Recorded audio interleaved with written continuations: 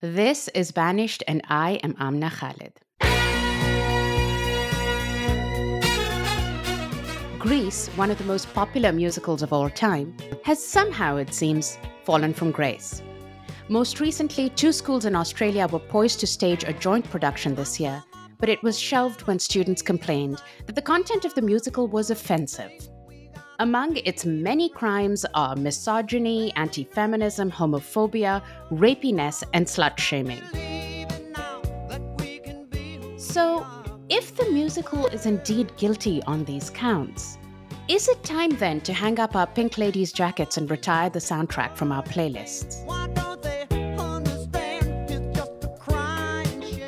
I put the question to Scott Miller, founder and artistic director of New Line Theatre, an alternative musical theatre company in St. Louis. Miller has been directing musicals since 1981 and has written more than a dozen books about musical theatre. I started by asking Miller about the origins of the musical. Well, it was started by a couple of guys in Chicago, and the original production in Chicago wasn't about Danny and Sandy. It wasn't a love story. It was a show about how rock and roll and sex changed America in 1959, right at the dawn of the sexual revolution. And it's a really interesting, authentic document in that way. A lot of what's in the show really did come from one of the guys' high school experiences. The original show is set on the south side of Chicago, and everybody's got really ethnic names. They're all very working class, And so a couple of producers wanted to take it to Broadway, but they did some rewrites. They cut a bunch of songs and wrote some new songs and added Danny and Sandy at the center. Although I would say still the stage show is not about Danny and Sandy. The stage show is about these cultural forces and what they were doing to us and how we were changing because of them. In some ways, I feel like it's such a reflection of the culture wars of the time. Of course, it was made in the 1970s, but it's set in 1958, 59. It's about the kind of music revolution, rock and roll, this kind of sexual liberation of teenagers. And drive-ins. Because of television, drive-ins were now targeting the teenagers, and so that was another place to go have sex. Yeah, it captures both that kind of hidden anxiety of the older generation. It's never really depicted, at least not in the version that I've seen, but it's there in the background. And you can simultaneously see how the young people are rebelling against it. They're negotiating what their roles in society ought to be. So They feel that pressure very clearly. And it's so emblematic of the culture wars of the time. And it's very interesting to me how Grease has become part of the culture wars today now.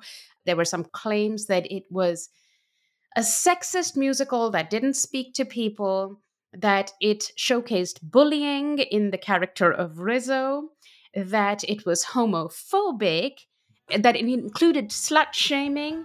And I'm trying to the song was rapey, where Danny is kind of explaining his summer and his friends are asking him, did she put up a fight?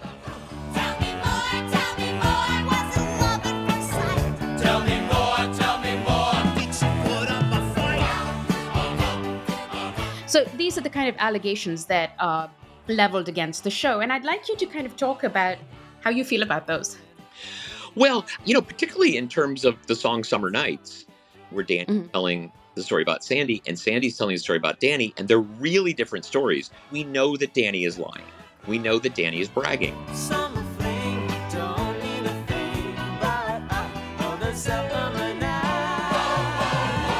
Which to me is a funny teenager thing.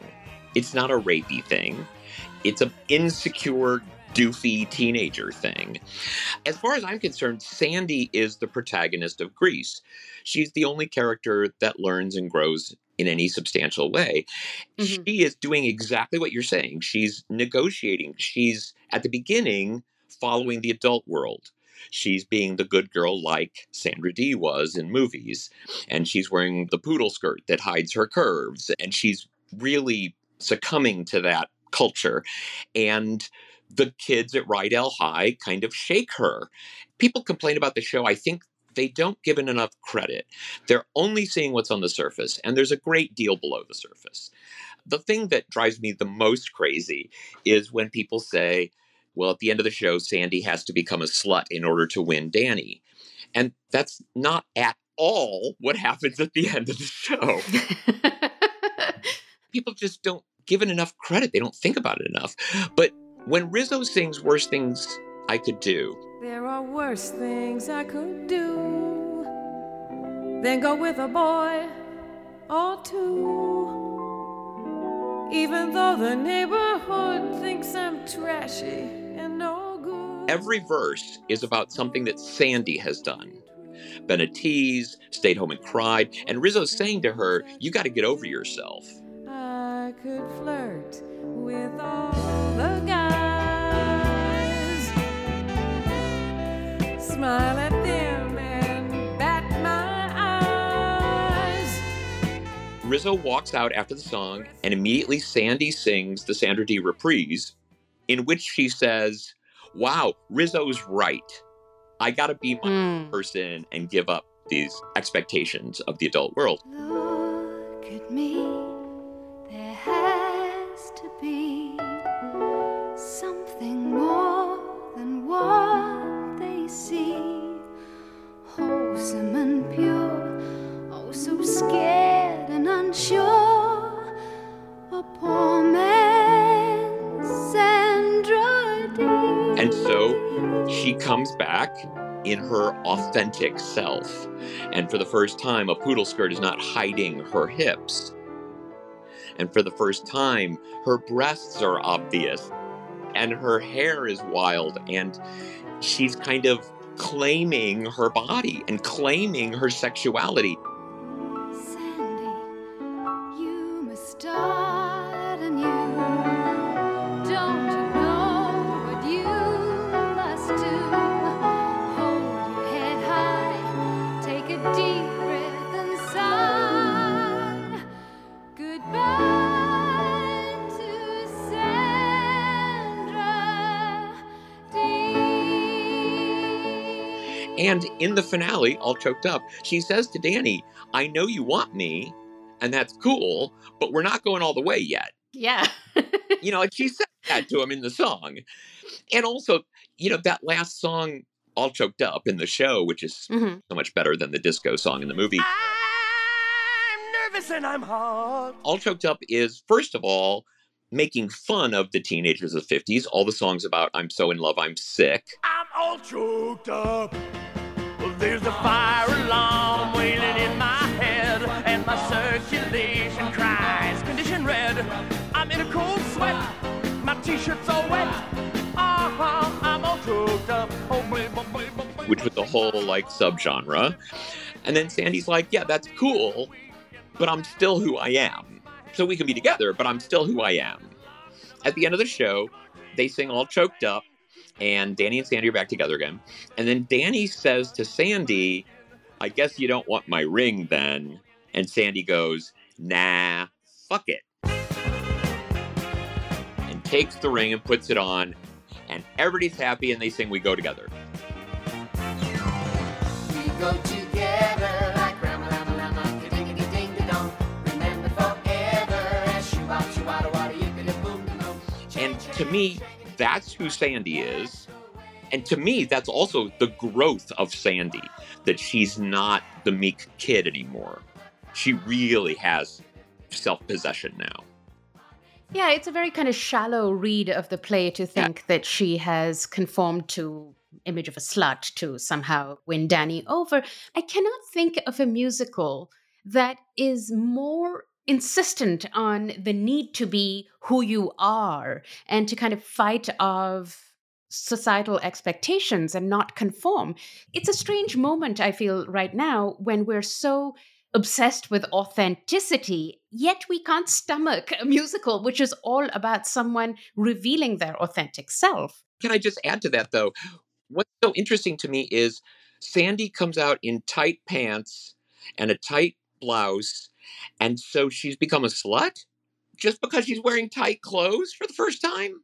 It just seems so crazy to me that people make that particular leap. You know, her hair is teased, So now she's a slut. Yeah, it's strangely anti-feminist, and I'm bothered by the critiques coming because I'm thinking for so long women have actually fought to be able to present themselves the way they want to present themselves. Yeah. And yet at this moment, we are coming down harsh on them and judging them in this musical for being who they are. But the other dimension, which I think is fascinating about the musical, is the class dimension. Perhaps the movie doesn't do that good a job of showcasing that. But there is a huge kind of conflict between class values that are going on as well.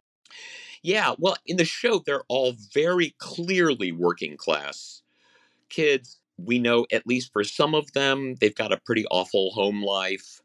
We got that line really early in the dialogue when one of them says, "Oh, is your old lady dragged her carcass out of bed for you to make lunch, for the first day of school?" And it's like, wow. So doesn't usually get up, to get you off to school. In the movie, they're in Southern California and they all have silk jackets. That's not who these kids are. And I think to some extent, what's kind of interesting is they're the other side of Leave It to Beaver and Ozzie and Harriet and all that stuff. It's the same period, this other piece of the culture, which to me is really, really interesting. In your work, you talk about, and it's very kind of bold. You talk about the symbol of the guitar and how central it is to rock and roll and to this kind of liberation, which is also visible in the musical. Can you flesh that out for us?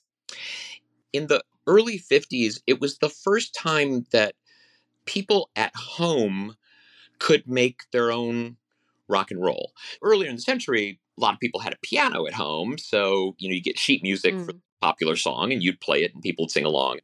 But once you had the guitar, you could play it anywhere. Hey, Duty, where did you get the guitar? You didn't have to be in front of your parents. You could be down in the basement. You could be wherever. You could make your own music. You could express yourself through music. And you could make rock and roll. Lesson 4, Magic Changes by Ronnie Dell. Like rock and roll was everything, and you could make rock and roll. And, that song Magic Changes in the show, it's a funny song because it's talking about changes of puberty, but also talking about chord changes. But that idea that anybody could learn how to play guitar and play rock and roll, that was transformational. That was huge. Why do I start swaying to and fro? I have never heard that song before. But if I don't hear it anymore, it's still familiar to me, sends a thrill right through me. Cause those chords remind me of the night that I first fell in love to. Those magic changes, my heart arranges. And the other part of it was, early rock and roll was not about polish. It was punk rock. It was about aggression and wildness and energy. Somebody in their garage could get at that without a great deal of practice. The music I want to hear is once again you whisper in my ear. Yeah, and there's this idea, that you don't have to follow the traditional musical rules. There's rebellion in every element, I feel, of the musical. Yes. That's what, makes rock and roll so central to the whole thing, because it's so deeply tied in with how people are expressing themselves. What's your favorite song? My favorite song is Mooning. I spend my days just mooning, so sad and blue. Tell us why. I think it's in the background of the movie, but it takes this old-fashioned term, mooning over someone, being attracted, being in love, whatever. And it combines it with the new meaning of mooning, showing your butt. Oh, I'm so full of love, as any fool can see. 'Cause angels up above, and on the moon on me. And for me, it's such a teenager love song. Such clumsy, funny, goofy images. I just love the music too. I tell you, my other favorite is also not in the movie, which is Alone in a Drive-In Movie. I'm all alone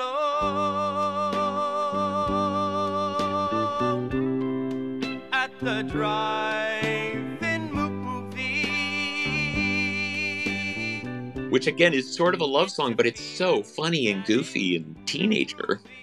To my mind, the musical showcases all the kind of fumbling you do as a teenager, all the kind of missteps, which are actually necessary to come to discover your true self. And perhaps discover isn't even the right word, right? To forge the self you want to be. Sandy! Oh, Sandy. What's he doing? Oh, Sandy. Don't worry about it. Nobody's watching. Danny, get off me! Sandy, what's the matter with you? I was watching the film again, which, like I said, I know is a watered down version of the original. It was so interesting for me as an immigrant to the US, watching it now versus when I was a teenager back in Pakistan. And I could understand it so much better because it is reflecting the historical context of the moment. And I wonder to what degree, it's just sheer historical illiteracy also, which feeds into this notion that we cannot have or we cannot play these characters on stage anymore. I don't know if this is strictly about theater. Maybe it's about all storytelling culture, but it feels like people don't want to look deeply at it. And whatever they see on the surface, they take as a endorsement. Whatever is happening in the show, they're taking that as the people making this show are telling you this is the right way to live. Well, so what do you do then with Sweeney Todd? Just because we're showing something doesn't mean we're endorsing it or recommending it. But I think a lot of people take it that way. And I think that's part of the deal with Grease. That they're saying, oh, you're teaching my young daughter to be a slut to win the man she loves. It's like, no, we're not teaching her anything. And that's not what's happening. I think you've hit the nail on the head. This idea that we are unable to articulate anything in any fashion other than endorsement. It means that you are endorsing it. I love it when I'm on Twitter and I'm watching people who kind of make a point of saying retweets do not equal endorsements. And I have to remind my students when I'm teaching in class, sometimes I'm articulating, as an historian, I'm articulating some very problematic positions held by historical actors. And as I'm articulating them, I find myself reminding them that I am only articulating them so we can analyze them. I'm not promoting them. I'm not condoning them. But there seems to be, and I've talked about this in previous episodes with other people, this growing literal mindedness. In the theater world, how is it playing out? Do you see this happening? I mean, Grease is one musical, but do you see it happening? Have you had pushback with regard to your productions or how you've presented them?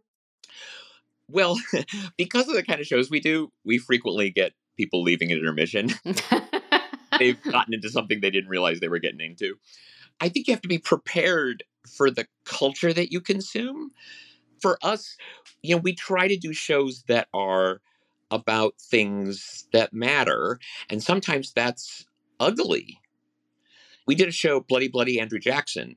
The premise of the show is that Jackson was essentially an emo teenager, outy and moody, and the show portrays him in that way. And all the terrible things he did are in the show.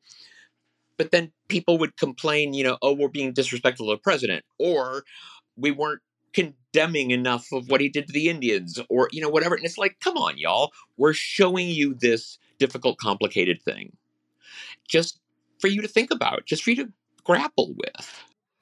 So what's the future of art? If this is the moment we're in where our audiences are so unprepared to deal with complexity, as someone who is in the business of producing shows for consumption for this audience, how are you seeing where we're going? I write books, explaining musicals, and I keep a blog chronicling our rehearsal process as we work on a show and talking about what we find out and where we get stuck. I try to bring our audience along with us. I try to help them. In our program, I always have a page of director's notes, and I always try to think, what's the hardest thing to grapple with in this show? What's the most confusing or the most morally challenging or whatever? And then I try to talk about that thing in the director's notes. Because, a lot of art is complicated. And some art you need some preparation for. You need some help to get it and enjoy it and have fun with it. And that's okay. Kind of big picture, that's what we need to do.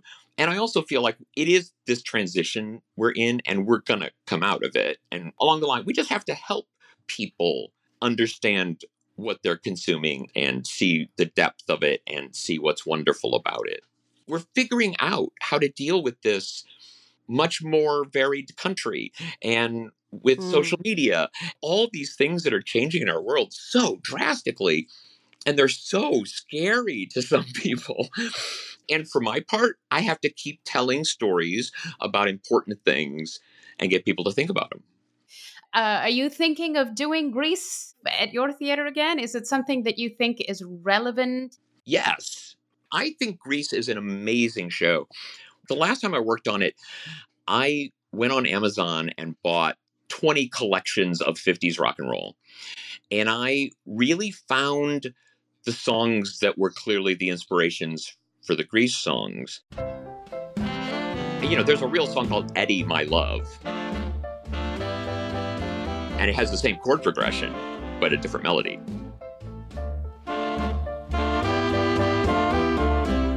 Eddie, my love, I love you so. How I want it for you.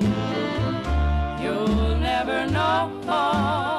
But what's so fun about that was I realized the Grease score is unbelievably authentic.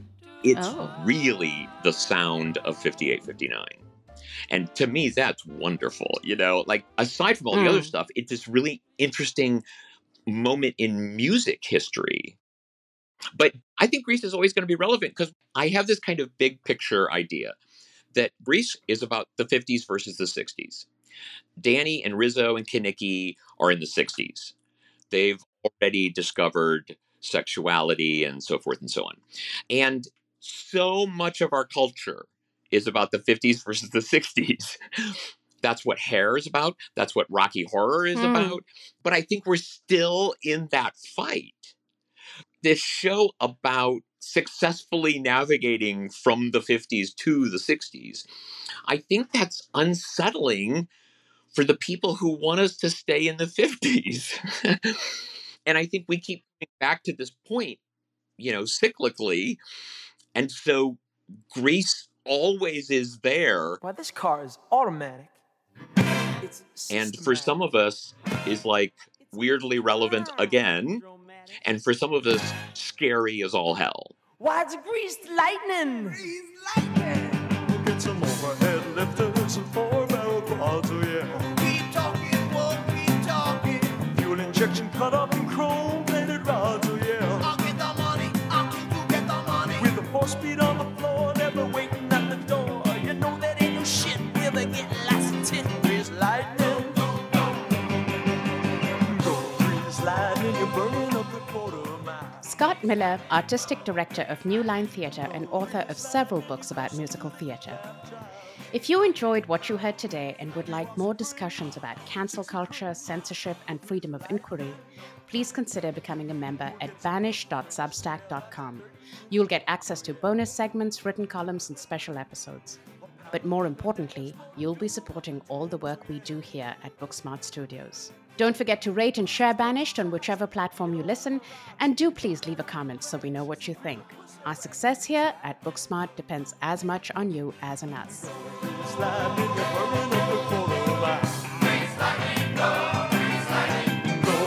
Banished is produced by Matthew Schwartz and Mike Wuolo, and I, as always, am Amna Chai.